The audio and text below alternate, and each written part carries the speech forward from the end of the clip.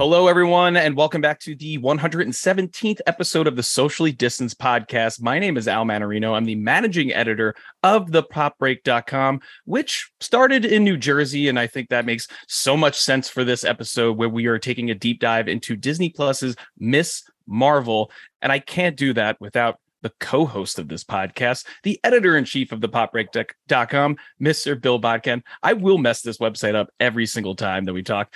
Mr. Bill Bodkin, what's going on? You've literally been here for 9 years. You've had multiple positions. I've sent you off to wonderful destinations, including San Diego Comic-Con. Oh, don't bring that up. Don't bring that up. You proposed to your wife at San Diego Comic-Con. I did. So let's not have bad memories about that. That's but true. I am the one who is living on a prayer because I live like seconds from the John Bon Jovi rest stop, minutes from John Bon Jovi's childhood home. And I interviewed him in one of the weirdest interviews of my life. But we're not here to talk about Bon Jovi, because we will. I'll make it happen so often it hurts. We are here to talk to someone very special. Al, as always, you deliver the goods when it comes to great interviews and special guests. Why don't you introduce our special guest for this episode? Yeah, our special guest this week is the author of Spider-Man Social Dilemma, a new young adult series, a new book coming out, a 3-part series where we're going to get more Spider-Man and more Spider-Man for young adults, which is needed for someone who has a 3-year-old and is obsessed with superheroes. And Bill, you also have a young child who is getting very obsessed with people like Squirrel Girl and Miss Marvel. This author also has written a number of things about the Avengers, Star Wars. Without further ado, Al, let's bring her in. Everyone, please welcome Priti Chibber. Hi. Hey, I'm so happy you're here. And did I mess it up? I messed it up, right? You're so close. I know. And we talked about this at length, right? Like 10 minutes of we redid the whole intro too. I know we're not redoing this. So no. For everyone at home and for me, please state your name for the audience. Hi, my name is Priti Chibber. Priti. And this is a friend of mine, but you can understand that this is as what we call an internet friend, someone I literally only talk to on Twitter, and one of the coolest people that I've actually met on the internet. But for people who have not heard of you, have not heard of this book, which is coming out very soon, right? Like drastically it's soon. Like 4 days. Oh 5 my days. God. Yeah. Oh my God. Just let the audience at home know a little bit about you. I know you've been everywhere from sci-fi and podcasts and things like that. So if you can give us like your quick, resume rundown so people can find more of you after they hear how awesome you are. I didn't know if you know this, but this is a job interview too. So It we'd love to hear about you. Oh, where do I start? No. Okay. Yes. So I write kids' books. I write all of my favorite characters, which is very exciting. Crazy. Like the Avengers Assembly series, which is Ms. Marvel, Miles Morales, Spider-Man, and Squirrel Girl. This new Spider-Man Social Dilemma, which is the first book in a trilogy. I also write comics. I've written Zatanna and Black Cat, Star Wars, and then I also write original fiction. Usually it's YA. I do podcasting and I'm an extremely online person. I feel like. So usually it's like you can follow me at Run with Skizzers, and it's a lot of talking about fandoms. And I think someone called me once a walking exclamation point, and that is sort of my brand, I think. I love that. I absolutely love that. And you've, like you said, you mentioned that you've also written for comics. I believe you did someone also with was it Marvel Voices? Yeah, I did the Women of Marvel. Women of Marvel. That's amazing. So your work can be found everywhere. And, we're going to get into your latest book, which comes out in 4 days. And we know that you're on deadlines too with other things. So we're not going to try to take up too much of your time, but we do want to talk about a character that me and you have loved since her inception. Bill was introduced to her a little bit later, but kind of instantly fell in love with the Disney Plus series. So, we're going to kind of talk all things Miss Marvel. And really the first question I have for you, obviously you were a fan of the comics when they came out, but how impactful was that run of comics for you. And as a little sneak preview, the author of that comic actually said something pretty nice about your upcoming book. So yeah, would love to know that, like, what is the, I guess, the original run of Miss Marvel mean to you? Everything. I think that comic changed my life. Like what G. Willow Wilson, Sana Amana, and Adrian Alphona did in that first run was truly revolutionary. I think I'd never seen such personal themes and like intensively recognizable storytelling on the page ever in my life. Like I grew up, I'm clearly a huge Spider-Man fan. Like Peter Parker is my jam. I identify with him. I think he is one of the most relatable superheroes through all of these other things. Like it's his fallibility, his, desperate commitment to doing good, his continuing screwing up, like all of those things make him so relatable, right? Kamala Khan was all of that and South Asian and a child of immigrants and all these like pieces of recognizability that they were able to pull into such a massively like interesting and fun character and story. Like I don't think I would be writing comics if it wasn't for that book. Wow.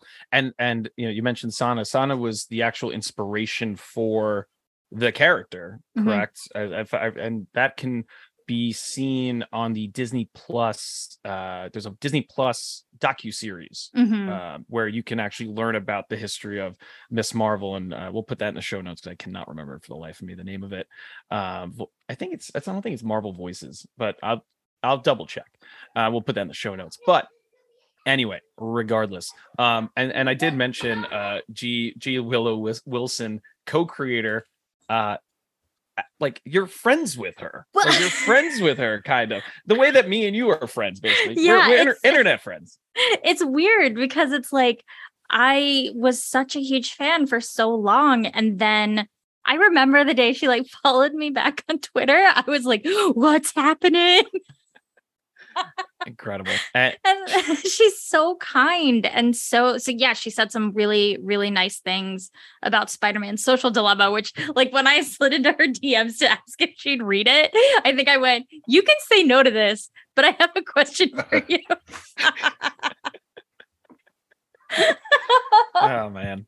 And you for those who are unfamiliar, she actually makes a cameo in the final episode, which was great to see. She's one of the many people online talking about Miss Marvel, where they're kind of doing this montage of people on like TikTok and Instagram Live and things like that. So it was really cool to see that as a nerd. And a wrestling term that I've now learned from this podcast, I popped when that happened. I did not know that term until Bill told me about it. But me and Amanda like beat that into your head. You did. You very much did. So really going back to Miss Marvel, I guess before we get into the actual show, seeing that series come to life through the pages of comics and that run, did you ever think that we were going to see her in live action and on top of that see her done like kind of perfectly that it did with this series?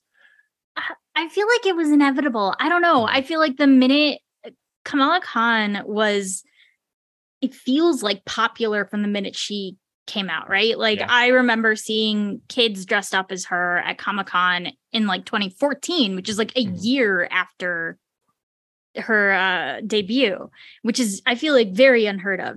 She's a comic book character. They're not the most accessible things on the planet, but she broke through the noise in such a way. And they were so quick to use her in so many other mediums, whether it's the cartoons or the video games or whatever it is. It seemed like it was a matter of time. And then in terms of like whether they would do it with care, like the second they announced the creative team with Bisha K. Ali, who is wonderful. And like, of course, Sana is heavily involved. It was, I felt like she was going to be in wonderful hands. Like everybody who created her seemed like they were on board, and it just felt like they understood how important she is.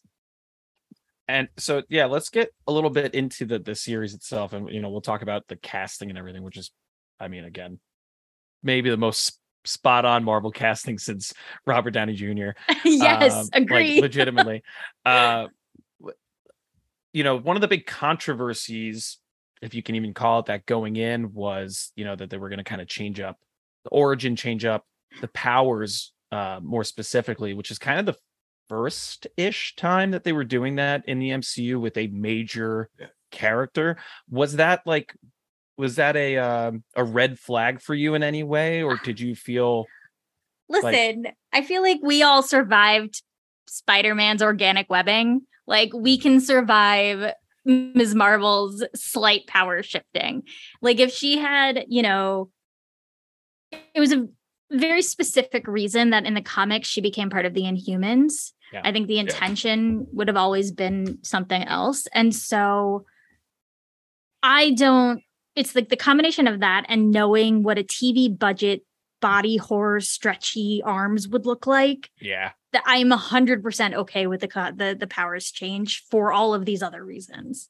Yeah. And there's more of a connection too, they're at least attempting to make more of a connection with Captain Marvel and the Marvels, which is we know on the horizon again, popped again at the end episode when that happened. Did not think that was going to happen. But yeah, so I guess Bill, since you aren't actively involved in this podcast as well, I'm around, man.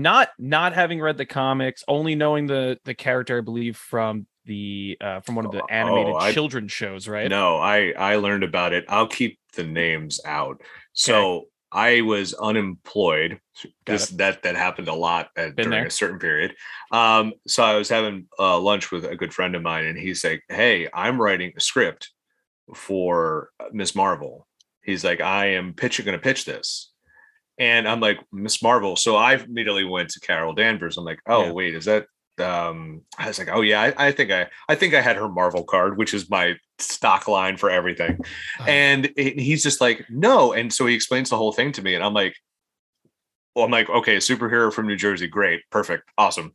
And he even said, I think like there was a one issue where they go to our hometown of Edison, New Jersey. And I was like, "Oh God, this is great." And he was thinking of just shooting like a little spec thing for it. And then I never heard about it again until the show came out. And he told me, he's like, "Oh yeah, I was in the running to have my story as this." And I was like, "Oh man," because he's also of like South Asian descent as well. So he's he was so close. That's how I first heard about it. So when it came in that they were going to go forward with this, I was like, yes, a superhero set in New Jersey. That's all I need. Like, let's make this happen. And there is some establishing shots. Like one of it's like the park across from one of my best friends lives, and there's like buildings, but like we all know that's Atlanta. We know. All my friends are watching. We're like, this isn't like what's going on here? Where's the Ticonderoga pencil factory that became an apartment complex? Come on. But so I was very excited when I saw the effects in the first trailer. I was like, well, at least they didn't make her Mr. Fantastic, because then I always go back to my buddy who used to work at Marvel in the 90s when the Roger Corman Fantastic Four came out. And he said, yeah, there's a scene where Mr. Fantastic's waving goodbye and his sleeve cuts off and you can see the broomstick that's in there. So I'm just like, listen, I think it'll be okay. And they kind of did get that in the last episode. So I thought that was like a nice, like, okay, they did get it, but they weren't going to give it away up front, which I'm very happy, because trailers these days, I think, give away way too much up front.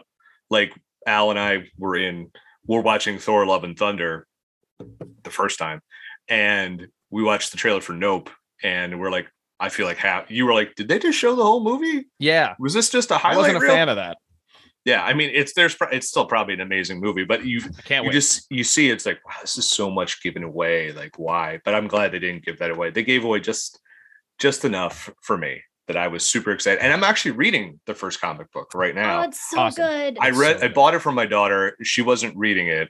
So I'm like, well, I'm going to read it. And then Wolverine shows up and I'm like, wow, Great. Oh man, when they're in the sewers, Oh, it's so good. he's so cranky and she's so excited. It's literally like me and my daughter. It's just the like best. I'm just like, "Arr," and she's like, ah, and I'm like, yep, that's us. It's like the best combo. Like again, if they are bringing in a new Wolverine, which we know is inevitable It's at me. this point, It's me at this point. and if it's like Taron Egerton or whatever, Daniel How- Radcliffe. or Daniel Radcliffe, who They- aka Weird Al. I mean that I hope they do something like that. Like we need that kind of. they need like, someone short. You need Yes. yeah, but of course, but we need that foil, like not that foil, but like she needs to interact with someone who's the complete opposite, like not super excited, like not Bruno. like an exclamation mark like you. Bruno, that's Bruno. Bruno just needs to get Oh, a no, little more Bruno- jaded, and he's No. good. He does get jaded in the comics. Spoiler alert, you'll see. Oh, don't tell me. yeah. that. I'm not done. I'm not going to ruin anymore. But yeah, let's go a little more into the plot. It's only 6 episodes, and Mhm. one thing that struck me about like 2, maybe 3 episodes in was like, I don't see a bad guy. Like I didn't see like traditional villain. The villain was Damage Control, who we were first introduced to in, I believe, was it Far From Home? I know it was No Way Home for sure. No Way Home? No Damage way. Control. No, Damage Control no. is we were- introduced in Homecoming. It's but they weren't- Homecoming when It they is they come weren't to. bad. Yeah. Yep. To Vulture, to Tombs. They take away his Tyne Daly comes in there and then for a random Cagney and Lacey reunion, but no, just for you oldies like me. I'm gonna say that went over my head Good. pretty quickly. I was like, Uh, that's a Brooklyn Nine-Nine reference? Just kidding. Just kidding. Just kidding. Jokes. Okay. Jokes. It's Jokes. okay. But yeah, so was that something you guys were shocked about in any way, that this was not like introducing like any sort of traditional like Marvel villain? Like, Miss Marvel has villains. It was strange that we didn't really get any sort of like the villain was the government basically. So I don't know how. Welcome to 2022. We know. True. I mean, But- when is it? When is it not right? And Yeah. it's like they try it's both ways. But Yeah. if you think about that first volume, what do you remember from it? It's not that bird bad guy. It's her. It's so weird. He's. I mean, It's it's a very weird. great weird villain, but it's not the thing that makes that volume. her. What makes that volume is Ms. Marvel Yeah. and what she's going through and how. Like that's what's so clever and interesting and fun about her is that she's enough to hold it together, right? She is like that panel at the end of that first issue where she thinks she turns into Carol Danvers that's the story. It's her kind of dealing with those notions of like, who am I? It's everything that I think the MCU Spider-Man, which I absolutely love, didn't necessarily do because they didn't have to. They got to do with Kamala Khan, which was really nice. And I know that first volume, and you mentioned her looking literally looking like Carol Danvers. It's like, do you think they tapped into that kind of identity crisis, like in the actual show? Do you think they did that well enough in that instance, as compared to the book? I think so. I think we're in a different place now than we were when that book came out. Mhm. I think that book spoke very like when I was, a kid, I wanted to be a blonde girl named Tiffany. I was like, I don't understand. Like, why do I look the way I do and everybody else looks the way they do? And I think the issue was speaking to a very specific kind of experience and acknowledging that. But Kamala Khan in 2022 is a character who grew up in a different way. There will still be shades of that, but I don't think they needed that Mhm. specific sort of visual imagery. I think Absolutely. I think the biggest villain of this series was the fact it was only 6 episodes. Yeah. Agreed. There was so much more time we could have spent, Yeah. Yes. and there was a bit of a jump because I felt like episodes 4 and 5 when they're in Pakistan are so interesting, hmm and I feel like then we went to okay, now let's go to the finale. Okay, we had this detour. It intentionally felt like a detour at times to tell an important history lesson, which my 7-year-old was like, is this true? And I'm like, yeah, well, this is true. And she's like, and so she learned about that, and which I thought was cool that people are learning about this experience that maybe unless you saw that Doctor Who episode, like it was like people don't know. And I think that's super important for people to understand that. But they also made it feel like, okay, now we're going to cut back to the actual story. And I'm like, man, one more episode, even two more, right? They needed one or two more. Because it's just like, that's a great, you love the world that they've built in both Pakistan and New Jersey. You want to hang out a little bit more in it. And I think Damage Control didn't feel like the biggest high stakes. There wasn't a lot of stakes with the villain. It was cool and everything. And it wasn't, like you said, it wasn't about the villain. It was about the journey of Miss Marvel, but you could have made that a little more intense and a little more, you could have spent more time with Karam and like his powers and stuff. You could have got a little more with the Red Daggers. Like this whole world is so interesting. And you could have, I think that was the biggest villain of the whole series was we want more time with it. Also, you dropped it during Obi-Wan Kenobi when you had weeks. You had weeks right now. We have nothing going on. You have August is everything. I don't understand the timing. Like, I don't understand the timing choices because I agree with you. I think episode 5, the story of her Nana, and Fawad Khan is like one of my top actors of all time. I love him. I was so excited to find out he was going to be on the show. He's a Pakistani actor who does like Pakistani TV and movies, and he's also done some Bollywood movies. I was like, give them an entire episode. They deserve a whole episode dedicated to telling their story because both of them were so wonderful. Both him and Aisha were like excellent on screen. And then the clandestines needed more time, I think. They did. Like really needed more fleshing out, really needed more sort of like that could have used an episode or just more time in every episode. Because that's especially going to tie into multiverse, which was like, because a lot of people, I didn't know if your thoughts, sorry, I'm hijacking the podcast. You're fine. I run the site. That's fine. I'll take a nap. Oh, it's okay. I think you will. We did also have someone fall asleep on this podcast one time, which was hilarious. They were drunk though. A little drunk. Yeah. I mean, I've been drunk on this podcast and stayed awake, but that's a different story too.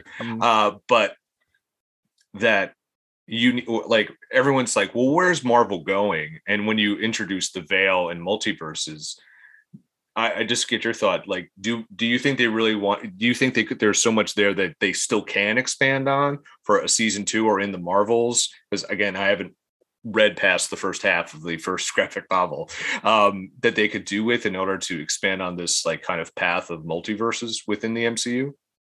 I mean, it's not huge in the early Miss Marvel stuff, honestly. They're pulling stuff that I'm not super familiar with. That's like old, like no Marvel lore, right? Okay. It's like, but I do think that with like Najma and the whole sort of like stuck in our plane of existence group of clandestines, they needed time there to help us even understand better what they were doing. Like when Najma sacrifices herself, I was like, what's happening? Yeah. What? Like I needed like 20 more minutes with her. I feel like just run down everything you're really doing here. That'd be great. Because I felt with the Red Daggers, they explained, here's what we're doing. It was awesome. Hard agree. This is our mission statement. It's like the clandestines is like, we like you, we hate you. Yeah. We just died. And you're like, it felt rushed. It did feel rushed. One thing that bothered me, and I'm not trying to be super negative because I absolutely adored the show, and you know the cast, and we'll get to the cast. We'll get the negativity out of the way. This isn't even negative. It's like our negative is like, could you just give us more? Well, that's the thing. More. Mine's in the same vein as that first episode. You were hit in the face with basically like a Scott Pilgrim TV show in the sense of how visually stunning it was, how they were kind of breaking all the rules that they've kind of set in the Marvel shows. And then it's kind of abandoned throughout, right? And I feel like that's because they didn't stick with one director, one person kind of visually guiding it. Whereas like WandaVision is, I think, the gold standard of like, you pick one person who has, you get your Matt Shackman, I believe his name was. Yeah. You get this person who has this vision, visual This vision, WandaVision. obviously. There you go. And you're golden, like you're set. And I feel like they made like little glimpses of it, whether, she was reading a text message or, whatever. It just, after that first episode, you kind of miss that chaotic, fun, crazy editing and visual stuff that they were just kind of throwing everywhere. Am I the only one who feels that way? Do we feel like it got less and less as they were adding more to the show? I don't know that I agree. I think that I agree that it was very in your face in that first episode, but I think they tempered it for a reason, right? Like it's the chaos in that first episode and the visualizations and all of the techniques they use, which are so fun, get tempered the minute she gets her powers. Yeah. And the minute she gets her powers, that's where all the chaos is. So to me, it felt like a thematic choice more so than like because even we didn't get all of it back in the last episode when they came back for it, the two directors. Yeah, absolutely. Right. So it felt thematic to me as to why they may have pulled back on it a little bit. That said, I agree with you. It's like super fun. It's so engaging. Well, in that last episode too, they're also trying to play like a 45-minute version of Home Alone. Yes. I loved it. Which was great. I said that is while I'm Sophie's watching it, I'm part. like, this looks like Same. I'm like, this is Home Alone. This is Home Alone. My daughter's, I'm like, what's your favorite part? She's like, the school. And I'm like, I knew it. Yes. Yeah, I knew it. But I honestly am okay with them holding back, because I think we also could have, like, sometimes when you have a gimmick and it works, sometimes if you use it too much, you're just like, I get the point. They did bring it back, like when she was in Pakistan on the roof with her grandmother and she got a text, or she was texting Nakia, like there was, I think, something with the kites did something. Yeah. When she does the plant on the chalkboard. So I think when you did it, it's like, wow, this is cool. Oh, okay. That's still there. But then there was also like, they leaned into other things, so like vibrancy with like color and visuals. And then and I think that stuff was the cool stuff too, because then they're also, think about, you're also introducing all her powers and all those visuals and trying to throw in all that other stuff. I think you just end up making a messy, like, scene. Yeah. I feel like it would be there. I'm laughing because there's this wonderful line where when at Eid, when Bruno said he's like worried about what he's wearing, and he goes, "Do you think it's too bright?" And Muniba goes, "I don't understand the question."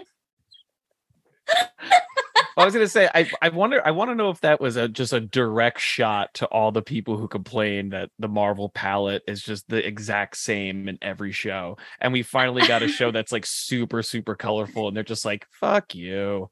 It's so funny because like I didn't even read it that way. But yes, I think you could. Because like for us, it's that's literally what it looks like. Like when you go to South Asian cultural events, it is the brightest thing that you can possibly think of. It's so awesome. Wow. Like you will not see any sort of dull colors. Everything is loud and musical and colorful. And so that's what that was. As all three of us on this podcast are wearing some form of gray. I know. Talking about this show. But it's also goes into the youth movement because, like, as you know, any pop culture time, 80s, 90s now, neon and bright is always, when things get hot, like that's where we go. And so it makes sense that was the color palette we went with too.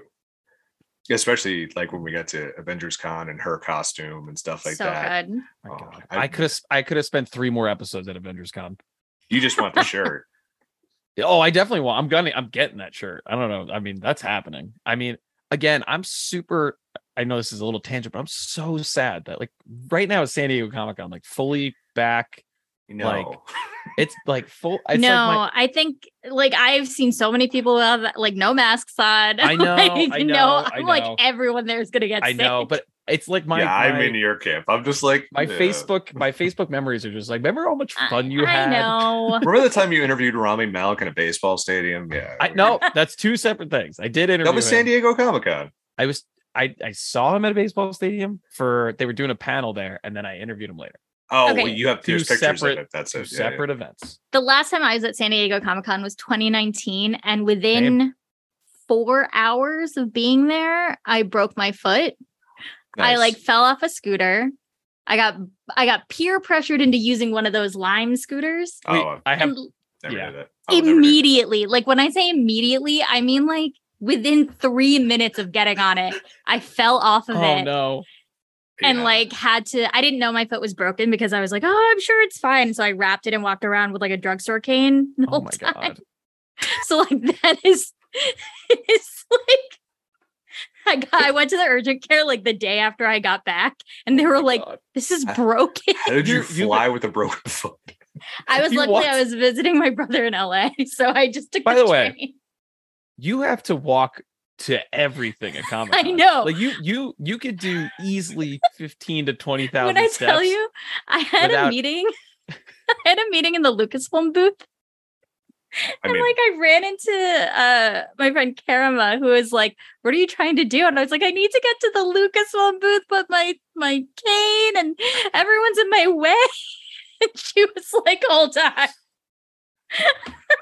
Oh my god. I can't believe that. That's absolutely insane. I tried doing one of those in Asbury Park.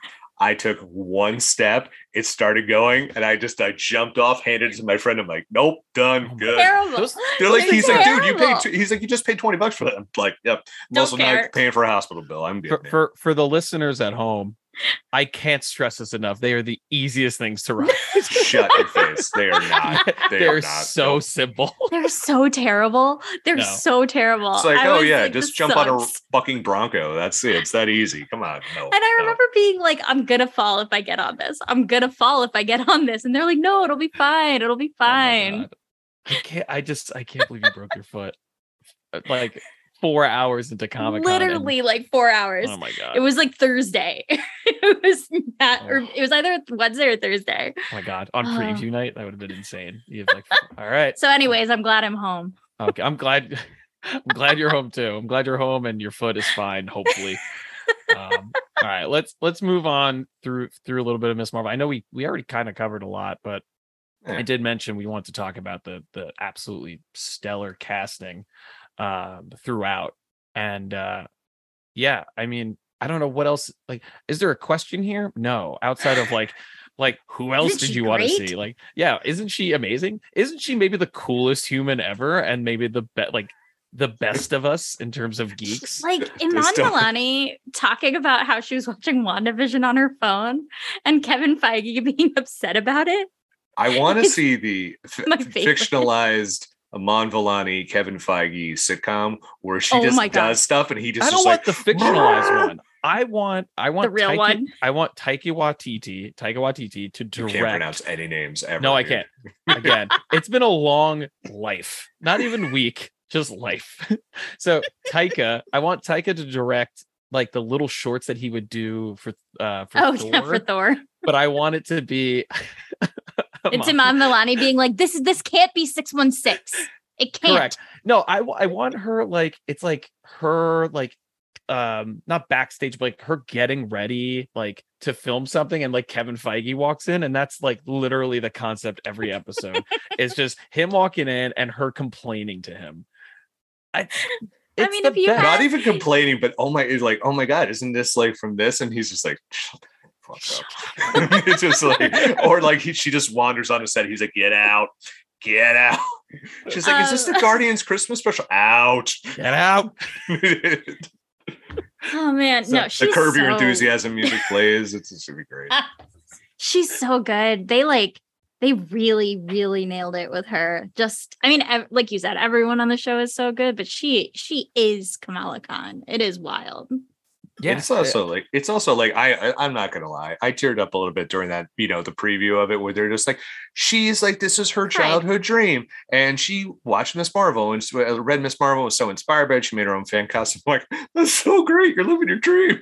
I'm an emotional wreck, I'm sorry, No, but it's I like ugly it's cried. like it's like so many times you see like, oh, I'm in this IP and oh, guess I got to read the comic book now, or I guess I got to get into it. And it's just like, no, I love this shit. You don't Like, understand. Yeah. So it's like just that part of it I thought it's just amazing. And the fact she's never this is her first thing she's ever done, and she She's just seemed so like a good. seasoned pro at everything. Okay, can I tell you her story of like she got the casting notice from like an auntie on WhatsApp is my favorite thing on the planet. That's incredible. God. WhatsApp is like the bane of my existence because that's where you'll open There it goes and there are that sponsorship. 8,000 messages.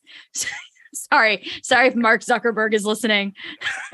He's only to sue us probably, but I know. Or But it's me. like where the aunties and uncles like live for like chain text messaging all happens on WhatsApp because you can go, it's very easy to do international. It's like all of Yeah. that stuff.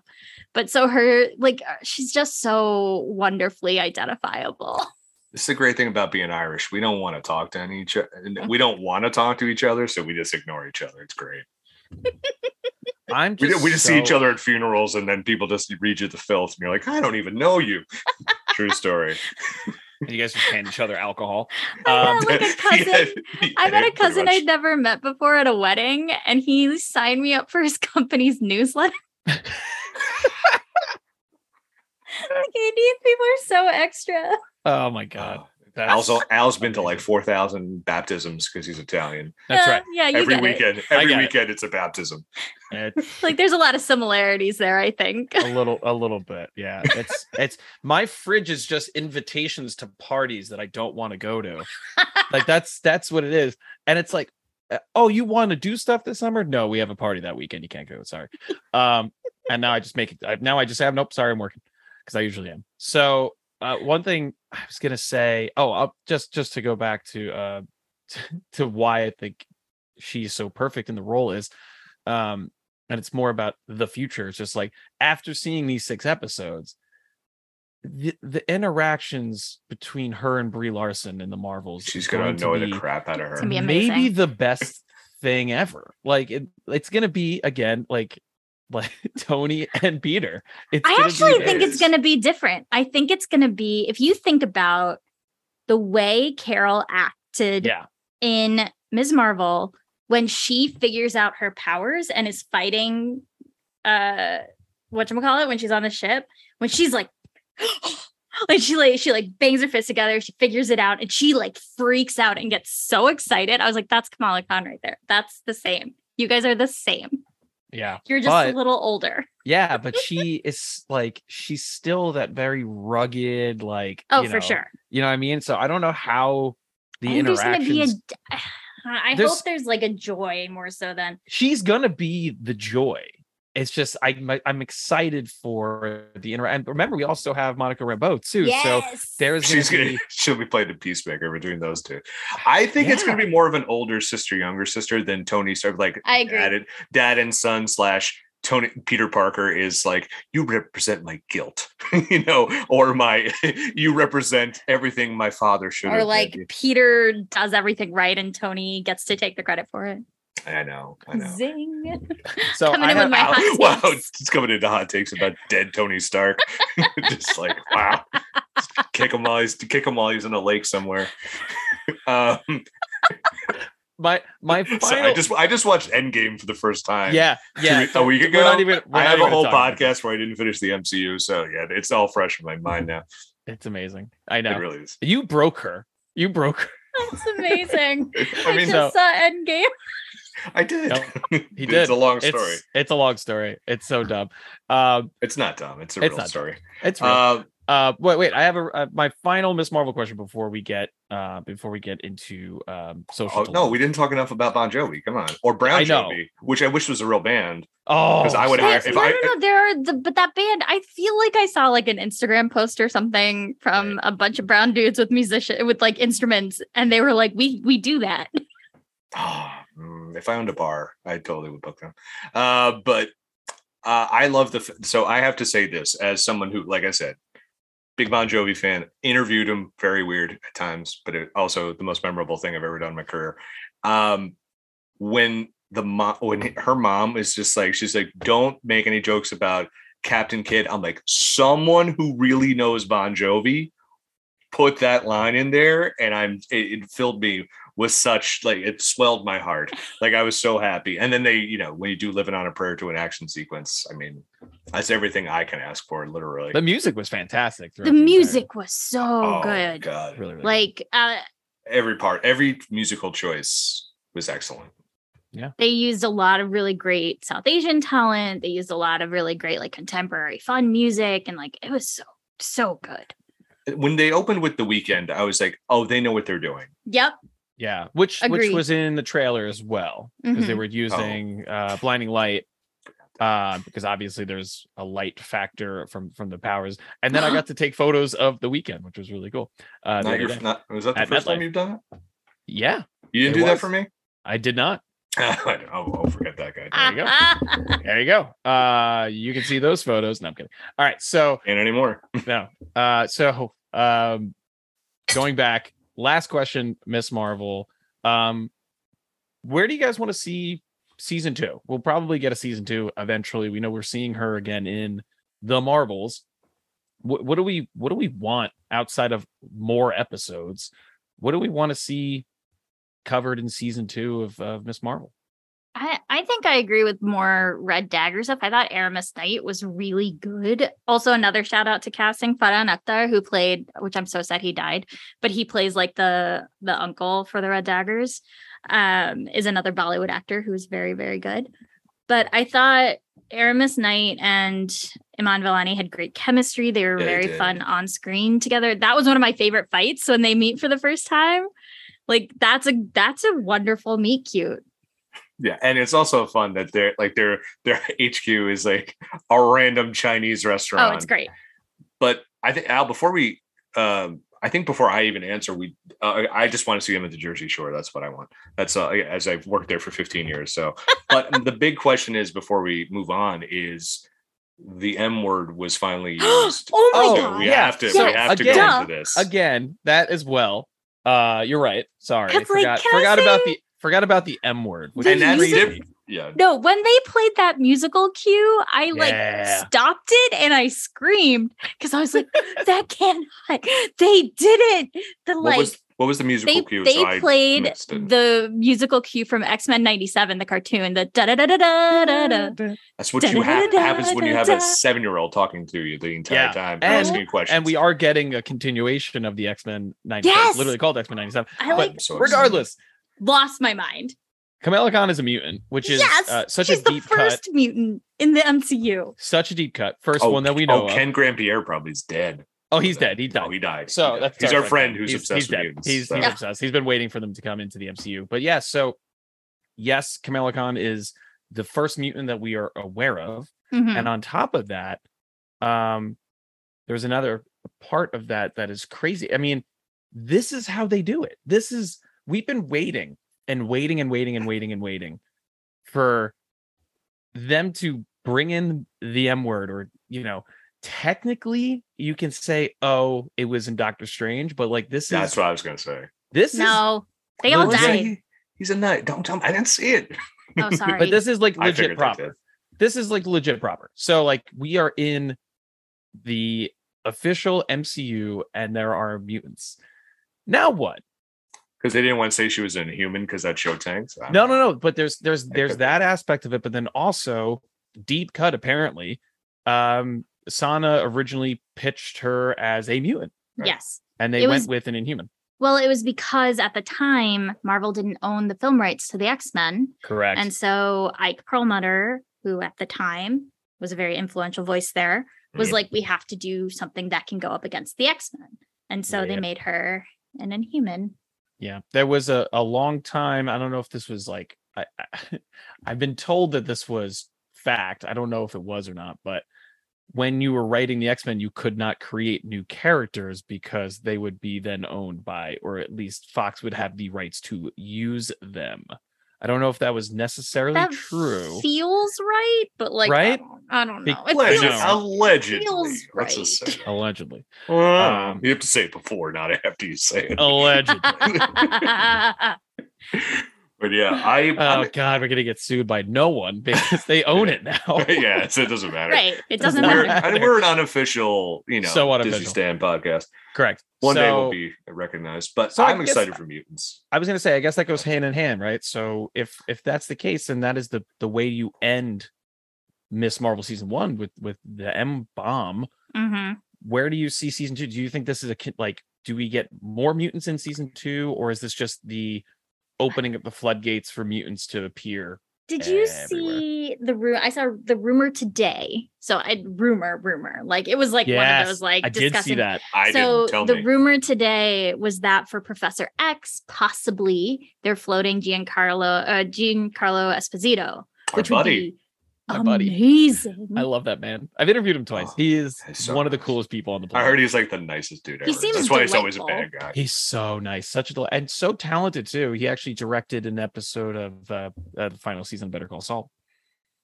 I So feel like he's he an would accomplished he director. would be good. Yeah. Right? He would be Oh. awesome. I He would think- be great. If anyone can take it from Patrick Stewart, And James McAvoy. James McAvoy. I'm kidding. No. I actually quite like James McAvoy as young Right. Xavier. I think he's very, very good as young Xavier. I don't know how he would fare as an older Xavier. No, I don't think so. Yeah. I now just thinking is this since in the first book you have Wolverine, could this be the way to have Wolverine stumble into a sewer and run I into mean- Kamala just as a snarly old bastard? Listen, when my hair gets real long, I can do the Wolverine look, guys. I'm just saying, I'm local to New know- Jersey. I hate my job. Let's Well, go. I Let's just- go. You just go ahead. Let's Go go. ahead. I'm not No. Canadian. I know. No, I guess the mutant question of it all, and I think people are going to be kind of thinking about this for a while, is like, where have they been? Like, that's the thing. It's like, okay, she is a mutation, she is a mutant, right? Where you been? Where you Here's been? the thing. No, Hey, yo, here's where the you thing. been? Where you Here's been? the thing with this stuff. That's the Here's most New thing. Jersey thing to say. It's like, where you been? Come Where on. you been? It doesn't matter. It just doesn't matter, right? It doesn't. At the end of the day, Come on. Wanda's Magneto's daughter. Come on. it's You know what comics. it is. What I love about the idea of Wolverine being the one that she runs into is that it would be a wonderful mirror to Wolverine and Rogue in the first X-Men movie, but you have Wolverine and Kamala. I think that would be really delightful as like a little bit of a throwback, but also new. But also much funnier. Yes. Yeah, I just And I Less feel, angst. I guess just So like much less. I always thought, and especially after Doctor Strange, blah blah blah blah blah. Not spoiling, kind of. I thought it Sorry. would be more of a Twitter multi- ruined everything, guys. but more of like a multiverse kind of like, or It or might still, Secret right? War kind of connection. And yeah, it could. It everyone's a definitely could. scroll, so we know that. And also, Oh my god! Here's the thing now So is much that going on. we're getting into So the territory much. of like when I read comics and it's like there's an event happening. Yeah. What I do is I just read about the characters I care about and I ignore everything else. And I don't generally I could not speak to specific plot points, but I'll be like, I think something happened maybe in Brooklyn that might have impacted what's going on over here, but I don't care. And that's kind of where we are in the MCU now, I think, Mhm. where there's so much happening. You can't possibly, Yeah. you We're- can't we're- possibly have it all. We're in tie-in territory. Which Yes. is rough because Yes. because as a comic book reader, you know when there is an event, there's an ass ton of tie-ins. And you're like, I can't possibly read all of this. Yeah. I've read I got DCUI in like November of last year because I let my free trial lapse and then I just kept it. Okay. I have read like thousands of comics, I think, in the last 8 months. And even still, when there's like an event, I'm like, I'm not doing it. I will only read them. I'm only reading Nightwing and I'm only reading Tim Drake, like whatever it is. Yeah, I've been an avid comic book reader since 2007, I think. I started right when Civil War ended. So my first comics that I bought were Civil War. And it's a good way to start. Great way to start. Great. And I got obsessed real quick. And the immediate event right after that, following that, was Secret Invasion. We're talking about Mhm. scrolls. I was absorbing it. I was trying to read all the tie-ins and I was doing all this. Can't. You can't. And then It's I too remember much. being super disappointed with Secret Invasion. I'm doing like, F you, Marvel. I'm out of here. And I went right to DC and I just started I was like, I'll keep Spider-Man, but like, you guys bummed me out with this. Like, I don't It's know. hard, right? Because Yeah. you're like, whenever you're reading, I like to binge runs. Like, I'm a big fan Yeah, of same. like, all right, I'm gonna read. Like, I did all of Ultimate Spider-Man, I think, in like 2 weeks. But whenever they're like, Spider-Man's journey will continue in blah blah blah this event number 1. Yeah. And I'm like, okay, I'll try the first one and we'll see. And then it's like, whatever, I'll just go to the next Ultimate Spider-Man number, whatever, and they'll tell me what happened. They'll tell me what I missed, and it'll be fine. It's like when I saw Love and Thunder, and I'm like, all right, cool. I just want to read this. I just want to read like this run. It's just like, well, here's 7 different runs, and CM Punk, your favorite wrestler, wrote one of these. I'm like, the young Thor, which ties into this. I'm like, no, just give me one book, guys. It's all I want. They're like, oh, it's $200. I'm like, no. Fuck you guys. But we are, and as you said, we're getting into this territory of like, there is so much happening that I don't know if they know what's happening. And when I say they, I mean like anyone involved. Whereas at the end of Love and Thunder, spoilers for everyone. I saw it. Okay. Wait, I haven't seen it yet. Okay. Oh. You haven't seen it yet. All right, good. All right. You know all right, how I okay. feel. All right. One, let me tell you. To be fair, there's a lot Doctor of love. Strange is on Disney Plus right now. I have to True, watch things. to be though. fair. Okay. I'll tell you one thing. There's a lot of love and there's a lot of And there's some thunder as well. I don't think this is necessarily a spoiler, but oh god. it really isn't. So at the end of a Marvel movie, when they say like Spider-Man will return. Oh, yeah. Things like that. Oh, no, I did see this. Okay, I okay. did see this. So at the end it says Thor will return. And Taika was like, wait, what? I didn't know that. Like, that's weird that they don't know that. You know what I mean? I also think people are working. I mean, he might have his working boots on where he's just like, oh, I don't know anything about that. And everyone's like, well, Taika's such a handsome rogue. We got to believe that guy. And then it's just like, he's a liar. I don't know. I think this is a weird time. Well, if you read the exit interview with the showrunner of Miss Marvel, there's so much. They're like, well, what's with mutants? What's with this? What's with that? And she's like, I have no idea what they want to do. I don't think they should. I think it's funny because Star Wars is so different. Like, they have their story group. They have everything is very regimented and very now. Now, yes. Now, since the Star Wars since the television acquisition, I should say. Yeah. No, even books. Like now, in the books, all of it is very, very regimented. Marvel, because it's so big and because it allows for the multiverse, it allows for all of these different iterations, and because that's what comics are, right? Like, Spider-Man's been around 60 years. Spider-Man in 1972 is not the same Spider-Man in 1997. Yeah. And he can't be. He literally cannot be. And so there's a little bit of messiness that I think is allowed. And I think they play with it with What If, which is really fun. It's awesome. Glad we're getting a second season too. I'm not glad we're getting Marvel Zombies as a show, though. Yeah, that's not needed. It's a Halloween special. I'll take Oh, that. okay, then it's fine. No. I'm saying if it was, I'd take that. No, it's a full that'd be season. That's annoying. And we can just do this back and forth. Do you guys have a wish list for Miss Marvel season 2 before we get into the world of Spider-Man Social Dilemma? More Bon Jovi.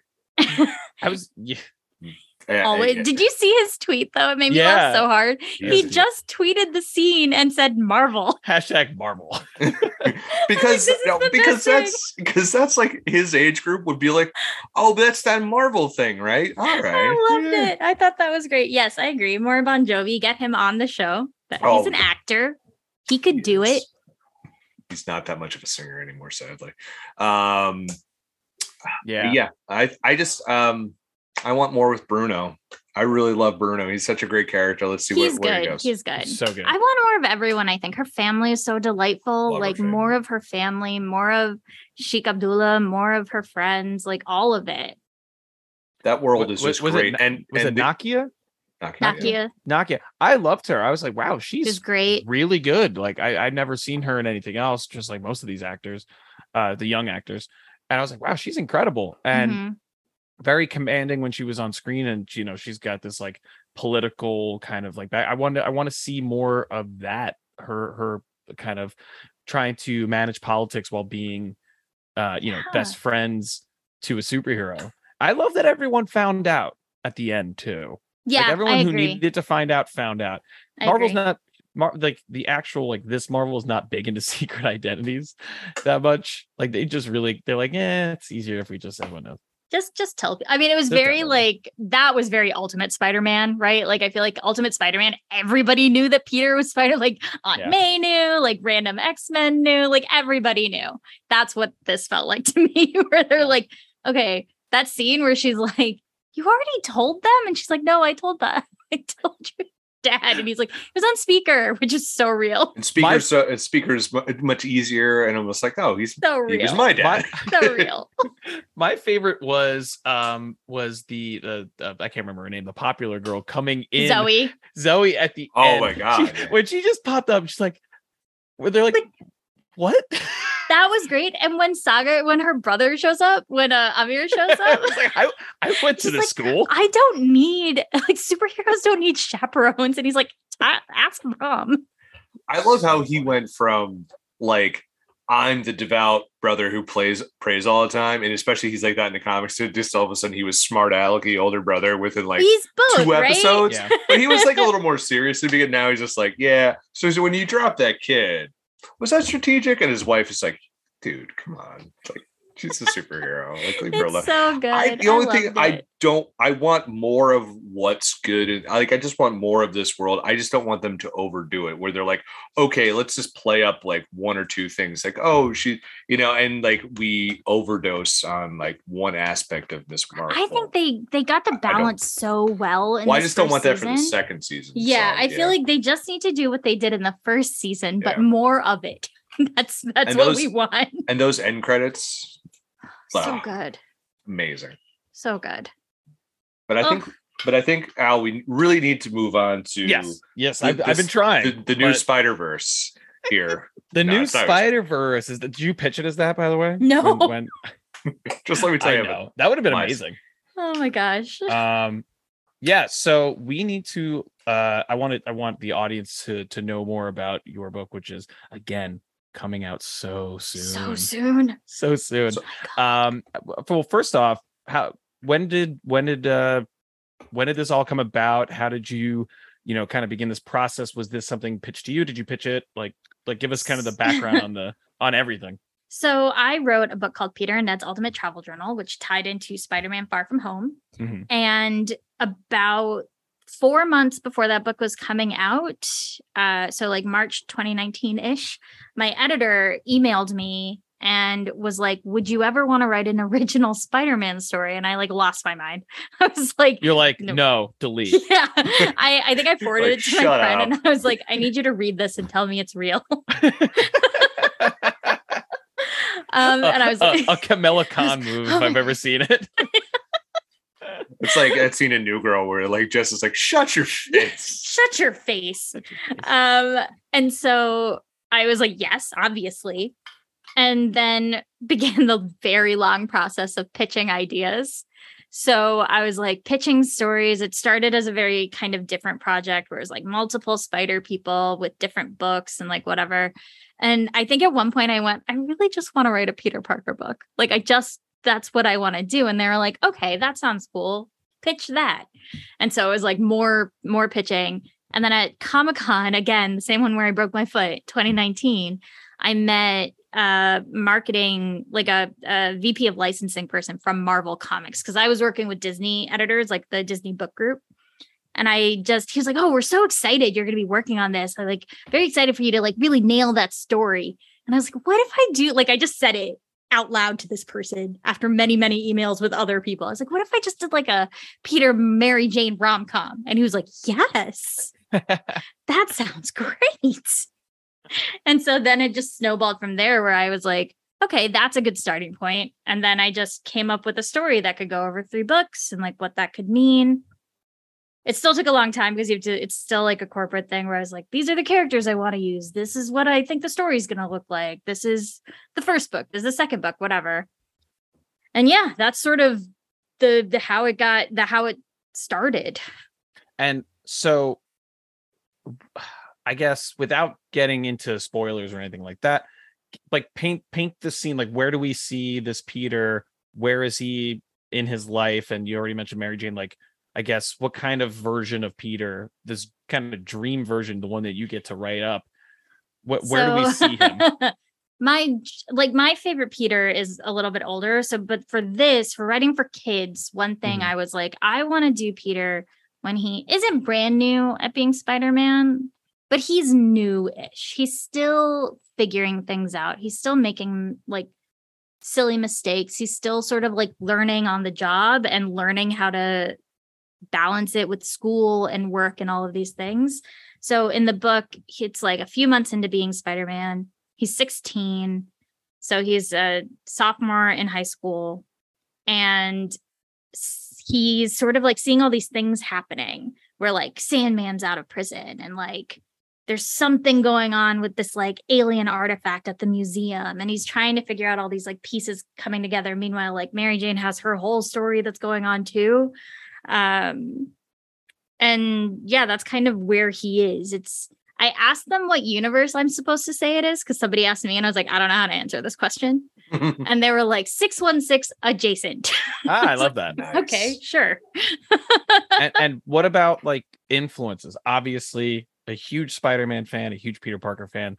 When you were like setting up the Bible or however you wanted to, kind of create your version of Peter and things like that, like what were your big influence? Because like right off the bat, like the way you said, it's a Peter who is kind of being okay at Spider-Man at this point. Like he's been it for a little bit. That reminds me of Spectacular Spider-Man, which I just started watching with my son, which is on Netflix now. And like, I don't know, good. Like what was going to say, like, what were some of your big, Spider influences? I think Robbie Thompson's Spidey run from 2014. I always cite that one because I think it's one of my favorite Spider-Man stories because it's so accessible for young people. Mm-hmm. Like it's hard if you want to get into Spider-Man comics, it's hard to do. Like like, where do I start? There are 9,000 issues. So Spidey was a great way that Marvel decided to like sort of have an accessibility point for kids. So it's Peter in high school. It's contemporary. Every issue is like a little vignette. It starts off with like a 1-page of explainer of how he became Spider-Man and then goes into these like fun little adventures he has. That was a big one. Spider-Man PS4, which is my favorite Spider-Man movie. Like I thought they nailed every single aspect of writing the characters, all of them. Those are two big ones. And yeah, the like cartoons are so good. Like really good. They're so good and they get Peter so well. Spectacular Spider-Man 100%. Like he's like this like wonderful, like teen Peter is this like wonderful, messy disaster child. And like that's who I wanted to be in this book. Yeah, I love that first episode. Not to stick on the show, but again, I recently am watching it with my 3-year-old. And I love how confident he is on that first day of school. And he just no one gives a shit about him. And he's got like, and that's a great thing about like, it's that duality and they nail it there. And I'm so excited to read your version because I feel like you kind of have that same feel for the character where when he puts on that suit, it's a different world for him. It's a different, has more confidence. It's just, he's more comfortable. It's like that's his, that's the way he, It was a funny thing when I was writing, because for writing Spider-Man in prose was very interesting. Mm-hmm. It was a challenge at times, but a fun one. But we made a decision pretty early on in drafting where when he didn't have the mask on, he was Peter. And if he had the mask on, he was Spider-Man. Like it's told in third person. And anytime he has the mask on, he will never be referred to as Peter. And that was like a very conscious choice because he does operate in the world so differently depending on if he has the mask on or off. Absolutely. One question I had was, you're a big Spider-Man fan, so to be able to, you're just like, okay, here's the ball, run with it, come up with something. How hard is it to be disciplined as a writer to keep everything in when you're just like, I can do whatever I want and I can write whatever Spider-Man story I want to do. But when you have to now gear it towards, you're not 10. I don't know how old you are. So you're not 10. So you're writing for a much younger audience. Like, how is like the discipline and tempering it for that audience while also trying to be creatively satisfied as a Spider-Man fan? Well, I think what's nice about Spider-Man is he is a hero who speaks to all ages. Like Spider-Man, yes, there are comics that are much darker and much heavier in theme as he gets older as a character, especially. But at his heart, at Spider-Man's heart, he is a character who is meant to be read and enjoyed by anyone. Like that's why he's the most popular comic book character, you know, from Marvel. Like that's why he is, even if you've never read a comic book, like you know who Spider-Man is and you know sort of what he represents. Right. So what was actually it was a good experience writing Peter and Ned's first, because that I had to write a version of Peter that wasn't mine, which was a little bit of a rude awakening after I got notes back on my first draft. Oh. And they were like, Peter wouldn't say this. And I was like, mine would. But okay. Then going into, I had sort of a clear idea of who I wanted Peter to be already, because I tried to write him into that first draft of Peter and Ned's. So that was I was set up pretty well. Really the hard part was, and it wasn't even really hard. It was more like they had notes that made sense when I wanted to do too much. Like there was a point at which I was like, let's put the whole Sinister Six in this book. And they were like, pull it back. Just one have 3 books. Like, chill out. Like divide and conquer. We'll be okay. Yeah, like calm down. But I guess that's the other question too, is like, I saw one of your Twitter threads where you're talking about IP and how people are very negative on IP, but I wanted to go in a different direction. Was how is it trying, like you said, with the Peter and Ned stuff, like this isn't your own creation, this is Spider-Man. So it's like, there's the lore and the history. Yeah. Like how much more complicated is it writing like about a new story of an existing character where there's been, like you said, there's thousands of issues of Spider-Man's and dozens of variations of Spider-Man in different mediums. Like how hard is that to like stay true to that while also imbuing yourself into that? It can be really difficult. I mean, it's one of the exciting things that I like about writing IP is that you're telling pieces of this character's story. So whatever you get to do is going to join this long, long history and inform them moving forward and inform somebody's reading of them moving forward. Like I have my favorite creators and how they influence the way I see Spider-Man and what I love about him. And so an exciting prospect is getting to be that for somebody with a character like this, where the difficulty I think can arise with someone who's been around for 60 years is so much of his story has been told. So how do you do something new, or how do you do something innovative? And the way I thought about it is like, we are in a unique world and kids are really smart and kids have access to a lot of information. So what is unique to them that would be unique to a Peter Parker who is 16 right now? Right. And that's sort of where I started with how am I differentiating this? Because when you're writing for kids, you have this great opportunity to not like teach them a lesson, but to maybe kick off conversations that you hope will help them navigate the world. And like, obviously, as you said, you're a diehard Spider-Man fan, Peter Parker fan. You're writing 3 books about him, which is amazing and probably daunting at the same time. But while you're writing, like, are you discovering other characters that you enjoy writing about in that universe? Are there ones that you're like, oh, now I want to do a spin-off of this person? Like, I don't know about a spinoff, but I really enjoyed writing J. Jonah Jameson. That's amazing. He was like the most uncomplicated sort of like fun thing that I like. Writing these characters in prose is, you don't have an artist's amazing work to sort of rely on to get across what you're saying. You have to really think about internal voice of what's going on with them and why they're making the choices, and be able to put that on the page. J. Jonah Jameson, I was like, you're a cartoon. You're going to be a cartoon. You're going to rush into a scene yelling. Your fly's going to be like over, or your die's going to be over your shoulder. And like Peter's going to be terrified of you and not understand what's going on. It was just really fun, but I don't want a whole book of it. It was like just little pieces here and there. I would read that though if it was a whole book about it. Again, it's like we said before, like the animated series are all great. Every time there's a different version of J. Jonah Jameson, they're always excellent. So good. Just so much such fun. Not that it's a one-dimensional character, but it's like a 90% dimensional character where like they all have that same just chaotic anger and unnecessary, and it just works so well. And I can imagine that being so fun. Did you like, I guess, we talked about the Spider-Man influences, the Peter Parker, like what did you bring from yourself, from your experience? You've worked a million jobs. You've probably been in Peter's shoes once, twice, 20 million times in your life. And also you're a super nerd. He is a super nerd. Like, what did you want to bring from your own life into these books? I think something that I really enjoyed was sort of reveling in the awkwardness of it, of like that awkwardness of not knowing who you are and trying to figure out who you are is one of my favorite things to play with in fiction, is identity.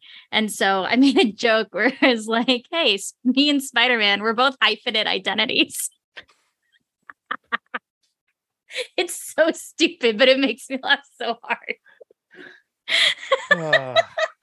Dan Slott would really like that joke, because him and Chip are always complaining or talking about the hyphen.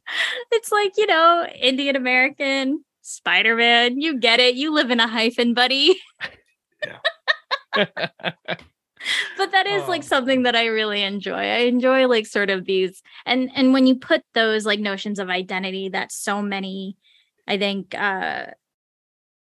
people who live in intersections of identity understand and have to deal with, and combine it with being a superhero, it just leads to more fun and more angst and more awkwardness to be on the page. So you've written for comics, written for now young adult books and children's books. What's next? What are you looking to do next? Like, do you want to stay in this genre for a while? Are you comfortable here, or what? You don't seem like someone who is like, I'm gonna just take it easy and not go on this scooter and break my foot. Like you are someone who is always looking for the next thing and kind of like, what do you want to do now? Next? Yeah, I have an original YA novel, which I'm very excited about. That it's like I have all these things that I said yes to like months and years ago that I'm not allowed to talk about, which is frustrating. Of course, yeah. Because I want to be like, this is this really cool thing, and I can't say anything. So like, there's a lot of really fun stuff coming. I can say I have a few short stories, one of which is in an anthology called Magic Without Borders, which I think is coming out next year. And it is all South Asian writers writing awesome. South Asian folklore and mythology and stories, contemporary stories. And so that one's going to be really, really good. I think it's going to be really fun. That sounds awesome. Awesome. Well, I think we're basically at time at this point. We've taken up enough of your time, but this has been so much fun. We love having you on. Literally come back anytime. I know you are super, super busy, but again, we're a podcast that we talk about all the stuff that you love, because me and you have kind of the same taste. So if you want to come on back for a movie, you can come back, whatever you want to do. We'll talk, and hopefully I know you're going to be super busy the next forever, but we'll make it work, hopefully. Before we go, I did have a question that relates to the books. Okay, so we know that I was this close. I was wrapping it up. No. So don't blame me. Important. This is the business side of things, because that's fine. So of course, the first volume is coming out in a couple of days. When can we expect the subsequent books? This is the business end. You gotta. I think the second one is slated for next year. Like, I think we decided on a year between. Okay. I have an editorial note on the manuscript. My revisions are due at the end of August for book 2. Deadlines. So it's written-ish. It is a book, but it has to go through some steps. But I'm pretty sure next year, and I have already said this publicly, the villain in the next one is the Spot. Oh, cool. It is completely coincidental that he is also the villain in the Spider-Verse too. Love like that. 100% coincidence. Amazing. I was like so excited, but also like, no. And you didn't get yelled at, so that's good. Like you didn't get yelled at from so. No, I know. That's always no one nice. yelled at me. Yeah, that's always good to have. But as I was trying to say, we are so happy that you're here. Yes. And before we let you go, obviously let people know where they can find you, where they can get the book, if there's any kind of special place that they can get, I don't know, like a signed copy or things like that. Yeah, let the audience know, and of course we'll plug it through the article to this episode as well. If you order before the book comes out on Tuesday, July 26th, I am doing signed copies. If you order from the store called Little Shop of Stories in Decatur, Georgia, I'm signing books for them. And you can find me basically everywhere on the internet at Run with Skizzers, Skizzers. So that's like Twitter, Tumblr, TikTok, all of those things. And if you if you are a Wheel of Time fan, I have a podcast called Tar, Valon, or Bust, where my friend and I are rereading the books along with like dealing with the TV show. I like dealing with. By the way, I reviewed the first episode. I thought it was, or 2. It was all right. It was pretty decent. I guess if you're a book fan, you have to deal with it, man. No. I liked the show. I did. I thought it was a very strong adaptation. I don't know if that is like watch it or like No, watch it. Okay, watch it. Okay. And where can people find you on Twitter? I know you unless I missed that part. No, I did say it, but I'll say it again. Yeah, just keep plugging it. Keep plugging it away. You are honestly one of my favorite people to follow on Twitter. Like you are. I just started following you. I'm like, oh, she's a very proficient tweeter. There's a lot of information I'm getting. Eclectic. Better than mine. It's better than mine. I feel like it's like, I'm like, here's all the like causes I'm gonna retweet, but also here's all the like shit posts I'm gonna put up, and also here's all of the books I need you to buy so I can eat. Nice. Run with Skizzers, Skizzers. Awesome. Well, you can find me at Al Manarino on Twitter and Instagram. I just took photos of the weekend for NJ.com. You'll see my photos of Jack Johnson at thepopbreak.com.